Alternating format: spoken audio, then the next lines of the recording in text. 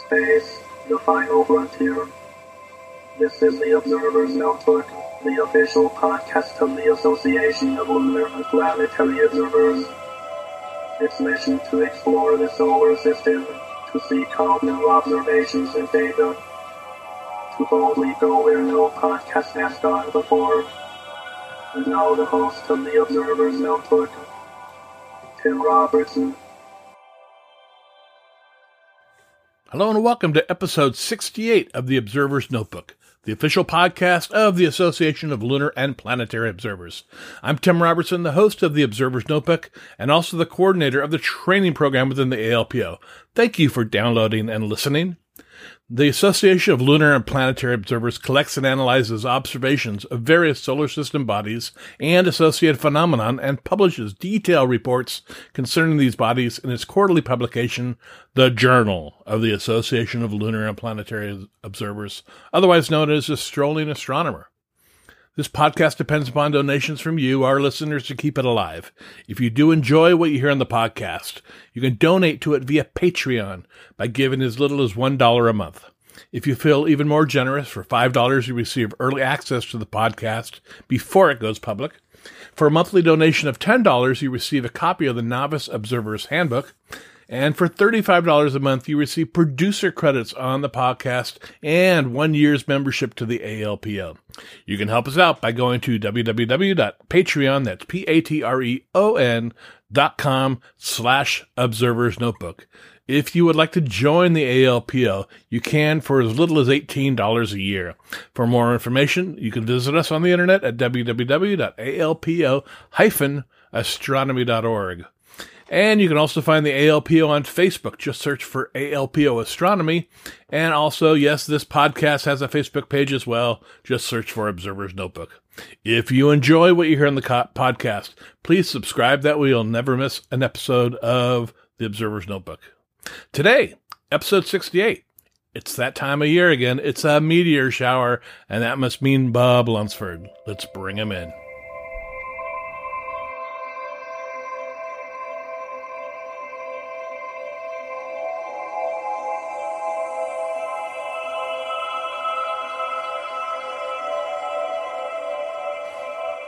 All right, welcome back to the Observer's Notebook podcast. Today we have, for the seventh time on the podcast, Bob Lunsford. Welcome back, Bob. Well, thank you very much. We've got a real interesting shower to discuss tonight, the Eta Aquariids. This might be the strongest shower no one's ever seen, maybe besides the Quadrantids. What do you mean by no one's ever seen? Well, it's only visible from about 3 a.m. on. So if you go far enough north, it's light at 3 o'clock. This is true. Yeah, and most folks can handle midnight or something, but when you're talking about the old 3 a.m. alarm, that's tough. But believe me, it's well worth it, and it's the strongest display visible in the southern hemisphere. So it's their highlight of the year. Okay. What are the dates of it?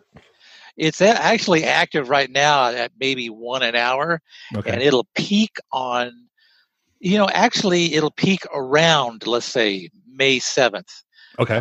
This is one of the showers that have a plateau-like peak, not a sharp one like the Perseids. So for a week centered on May 7, every night will be fine to watch this shower. Okay. And it'll continue throughout the month of May. One advantageous thing for this year, we have a new moon right around that time. I believe it's fantastic. the 5th. So the moonlight will not be a factor this year. Okay. And you mentioned 3 o'clock in the morning. Is that just when the constellation is rising, or? Right. The radiance located 60 degrees west of the sun. So it will rise before the sun. And for most people, that'll be roughly 2:30 to 3 in that time frame. And you actually can see meteors when the radiant is either just below or right above the horizon. These are what we'll call earth grazers, and they're beautiful meteors. They'll shoot half the sky or maybe 3/4 the length of the sky, and they just look like little needles shooting upward from the eastern horizon. So it's really spectacular. Great. Now, how bright are these? It's the full range.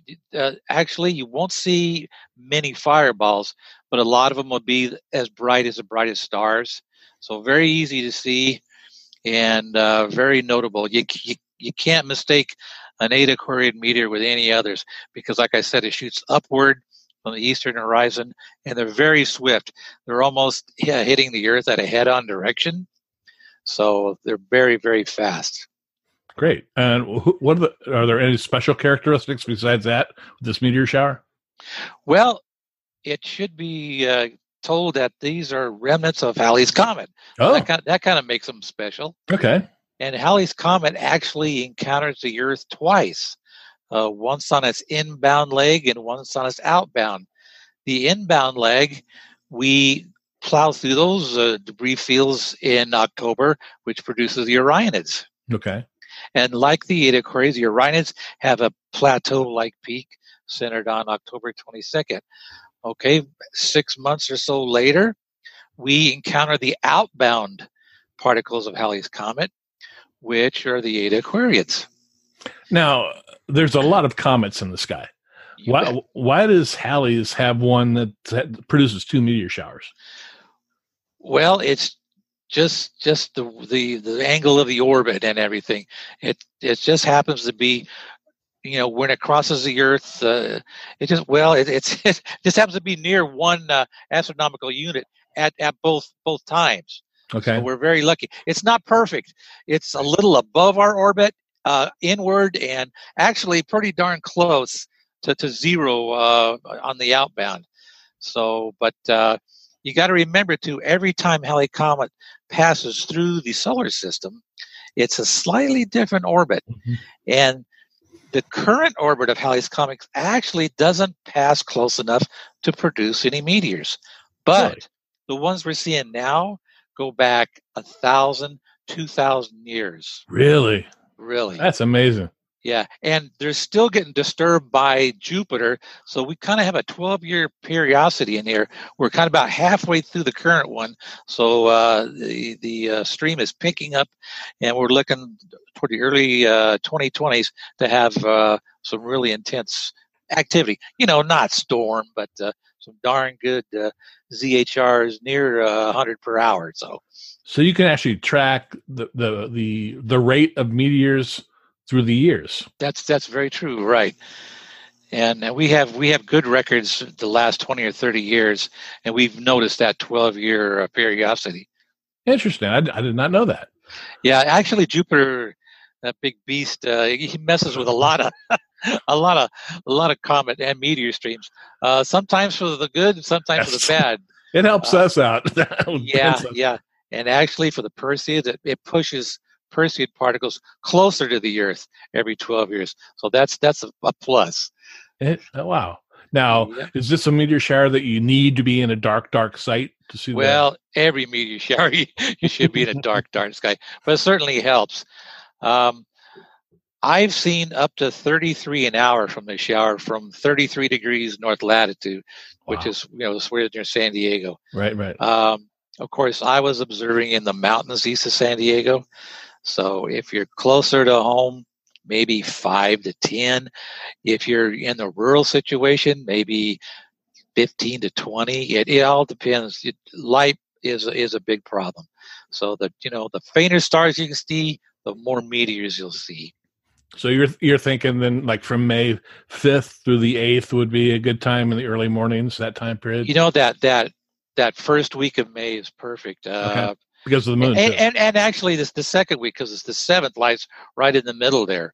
So, as long as the moon is below the horizon and not bothering you, that's a great time to do it. Okay, yeah. Most of the meteor showers we talk about, there's like a 1 or 2 day period.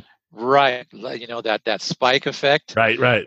That's because the showers are narrow or young. This is an old comet, been around a long time, and we're passing through numerous streamlets of particles.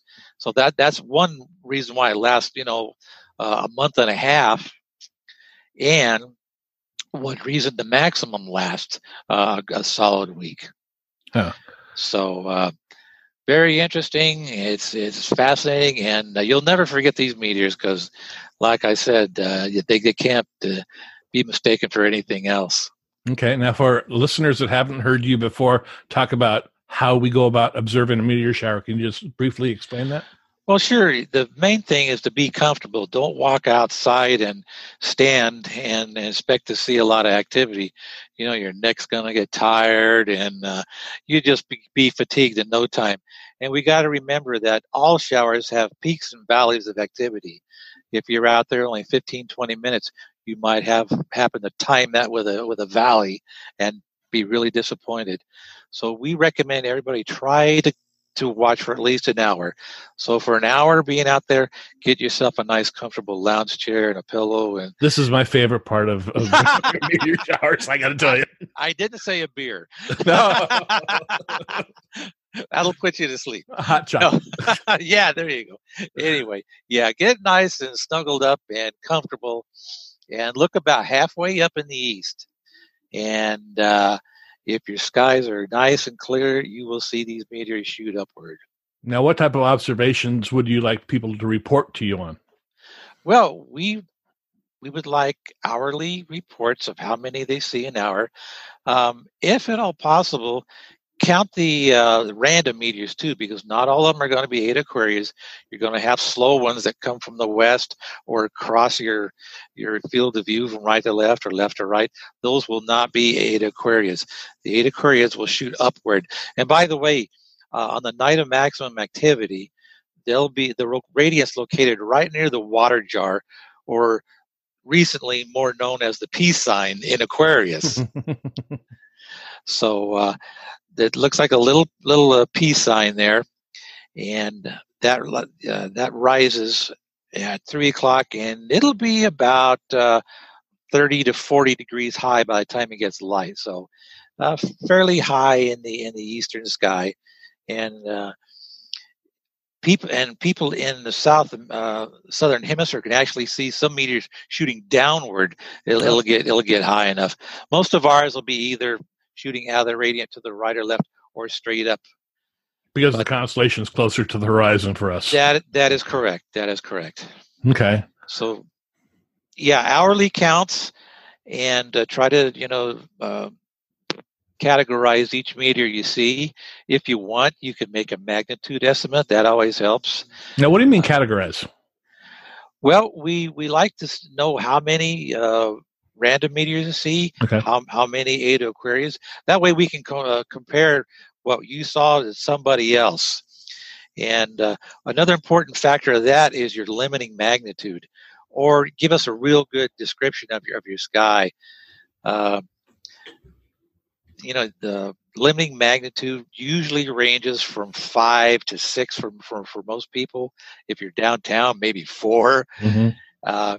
If you're observing in really poor conditions and you can't see anything brighter than 4th magnitude, we can take your observations, but a real heavy correction has to be put on that, and it doesn't really give us exact results. So we'd like to have you observe in a dark sky, as dark as possible, so we can actually take your data without any corrections. Okay, so noting if they are Aquariid meteors, right, or not, you want both, and how many you see in an hour. So that's basically, be outside. Just plan for an hour for your observation in a comfy lounge chair with a blanket and hot chocolate. and you don't need binoculars for this. Not at all. These are all naked eye objects that you want to do, and note the dimmest star you can see in the area. Right. Okay. Right. And then sky conditions, if you have clouds and things like that as well. Right. If it gets more than half cloudy, you should just log off and take a break until it clears up. So, and even if you have to quit, the next night might be just as good. That's one That'll good be the thing. nice thing about this. Yeah, it goes for a period of nights. Right. So, if you guys can get out and see the shower, it'll be well worth it. Okay. I have a bunch of comrades in the southern hemisphere, and they're really excited. They've been writing to me, and they're all gung ho to share their stuff. So we're gonna maybe have a nice article for the ALPO to give a really good view, because the view we have in the northern hemisphere is pretty muted. The 33 that I saw was the best I've ever had. Most of the time it's like 20. So okay. even 20 an hour. 20 in an hour, yeah. And right now it's only like 1 an hour. As we approach May, get in toward the 7th, it will rapidly increase. So, but down there, it actually stays darker because they're approaching their winter solstice now. So it'll stay darker longer for them. And the angle of the radiant is pretty much similar. It just goes up toward the northwest in the northeast instead of the northwest. So that doesn't change much. Okay. Are there other meteor showers that we should look forward to in the future? Nothing. Actually, 2019 is a pretty poor year for meteor showers. We do have the Delta Aquariids, which is another long shower that's fairly strong. This is another one that's situated south of the equator, which is better seen from the southern hemisphere. It peaks around July 30th, and maybe produces 15 to 20 from the northern hemisphere, and probably 25 to 30 from the southern. Oh wow! So it's a good show from there. And after that, the Perseids, they peak within maybe 2 days of the full moon this year. Oh, that's too bad. So, I wouldn't tell you not to watch them, because you may see only 20 an hour, but 20 an hour compared to most nights of the year is pretty darn good. So, the one night of maximum, even with a full moon, heck, put the moon at your back and give it a shot. Okay. Now, every time a new comet comes through the sky, would it necessarily generate a meteor shower? Only if it passes close to the Earth. Okay. I know they've done a few, and the last one that really did that was this one in 1983. Iris Arecki Alcock. I don't know if you've ever heard of that. Oh yeah. That was a spectacular comet, and it did actually pass pretty close to Earth. And we finally figured out that was producing meteors at the same time as the Eta Aquariids, but from the constellation of Lyra. So we finally figured out what was causing these meteors from Lyra by the comet showing up. So now on everybody's meteor shower list, you'll see the Eta Lyrids. It just happens to come to radiate from the star Eta Lyra. Okay. So that's why it's just not everything's Eta, believe me. But it's a weaker shower. It only produces maybe 3 to 5 an hour at best. But that's we're in kind of a lull now, mainly other than that and the Aquariids. Nothing much. June is really a dry month, and even the first half of July. It's when those Aquariids, Delta Aquariids, start kicking in late July, and the sporadic start really ramping up. Yeah. Now, a few episodes ago, I had Brian Kudnick on to talk about the meteor strike that happened during the total lunar eclipse. Right. Now, the moon's going to be near new for this eclipse, correct? That's true, yes. So is there times when you think we might be able to, see strikes when it's, when the moon is further away from the sun? I would think that when the moon is a waning crescent in the morning sky, that it may be in the line of fire. Might be a good opportunity to train the telescope. While you're out there counting meteors, put a video camera on your telescope. There you go. I'm not exactly up on exact angles of how things should be, but it will encounter Aquariid meteors. There's no doubt about it. So, but I would think with the moon in the morning sky would be a better opportunity than after it passes new and comes into the evening sky. Yeah, so those of you that are looking for a couple projects to do during the lunar eclipse, set your telescope up, let it go on autopilot with a little video camera on, and You can sit back in a lounge chair with a hot chocolate and count meteors. For sure. Sounds like a fun night. Now, you're going to be out there for how many nights do you think you'll be out there observing this? As many nights as it's clear. Okay. Believe me.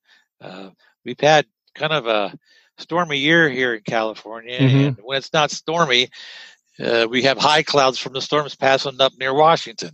It hasn't been too good. So I'm really biting the bullet to get out there and count some meteors. So I'm actually going to be out for the Lyrids, even though they're mooned this year. But I'll give it, if it's clear the morning of the 23rd, I'll give it a try. Okay. And every night possible for the 8 Aquarians. Okay. Well, is there anything else you'd like to add before we shut this down? No. Actually, this is going to be one of the highlights of the year, so okay. I wouldn't pass it up. Highly recommend it. Yeah, as I said, the second half of the year, the full moon happens to fall on the peaks of most of the other showers. But Tim, I think we can get together for the South Delta Aquarians and discuss that one. It's an interesting shower. Okay. We don't actually know the source, such as Halley, but and what month is that? That'll be July. So okay, all right, we can get together and have a chat about that. That sounds great. All righty, good chatting with you. Yeah, and how can everybody get a hold of you? Oh, my email address, lunro.imo.usa@cox.net, or you can go to the ALPO website and find me on there. Great. Well, thanks for coming on the podcast for the 7th time, bud. Hey, my pleasure. I look forward to the 8th. All right. Talk to you later. Okay, bye.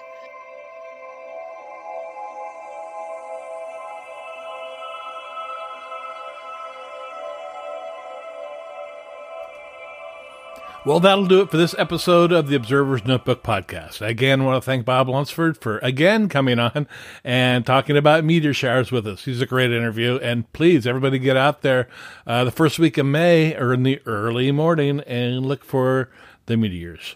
We upload a new episode of the Observer's Notebook every few weeks. You can subscribe to us on iTunes. If you do, please rate and review us. I really appreciate it. You can also listen on iHeartRadio, SoundCloud, Spreaker, Google Play, Stitcher, and Amazon Echo.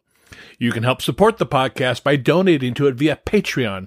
You can give up to $35 a month, where you will receive 1 year's membership to the ALPO and producer credits on the podcast. And with that, I want to thank the producer of this podcast, Steve Siedentop, for his generous support of the Observer's Notebook. The link for Patreon, as well as the link for the ALPO, is in the show notes. You can contact me via email at cometman@cometman.net or on Twitter at ObserversNBPod.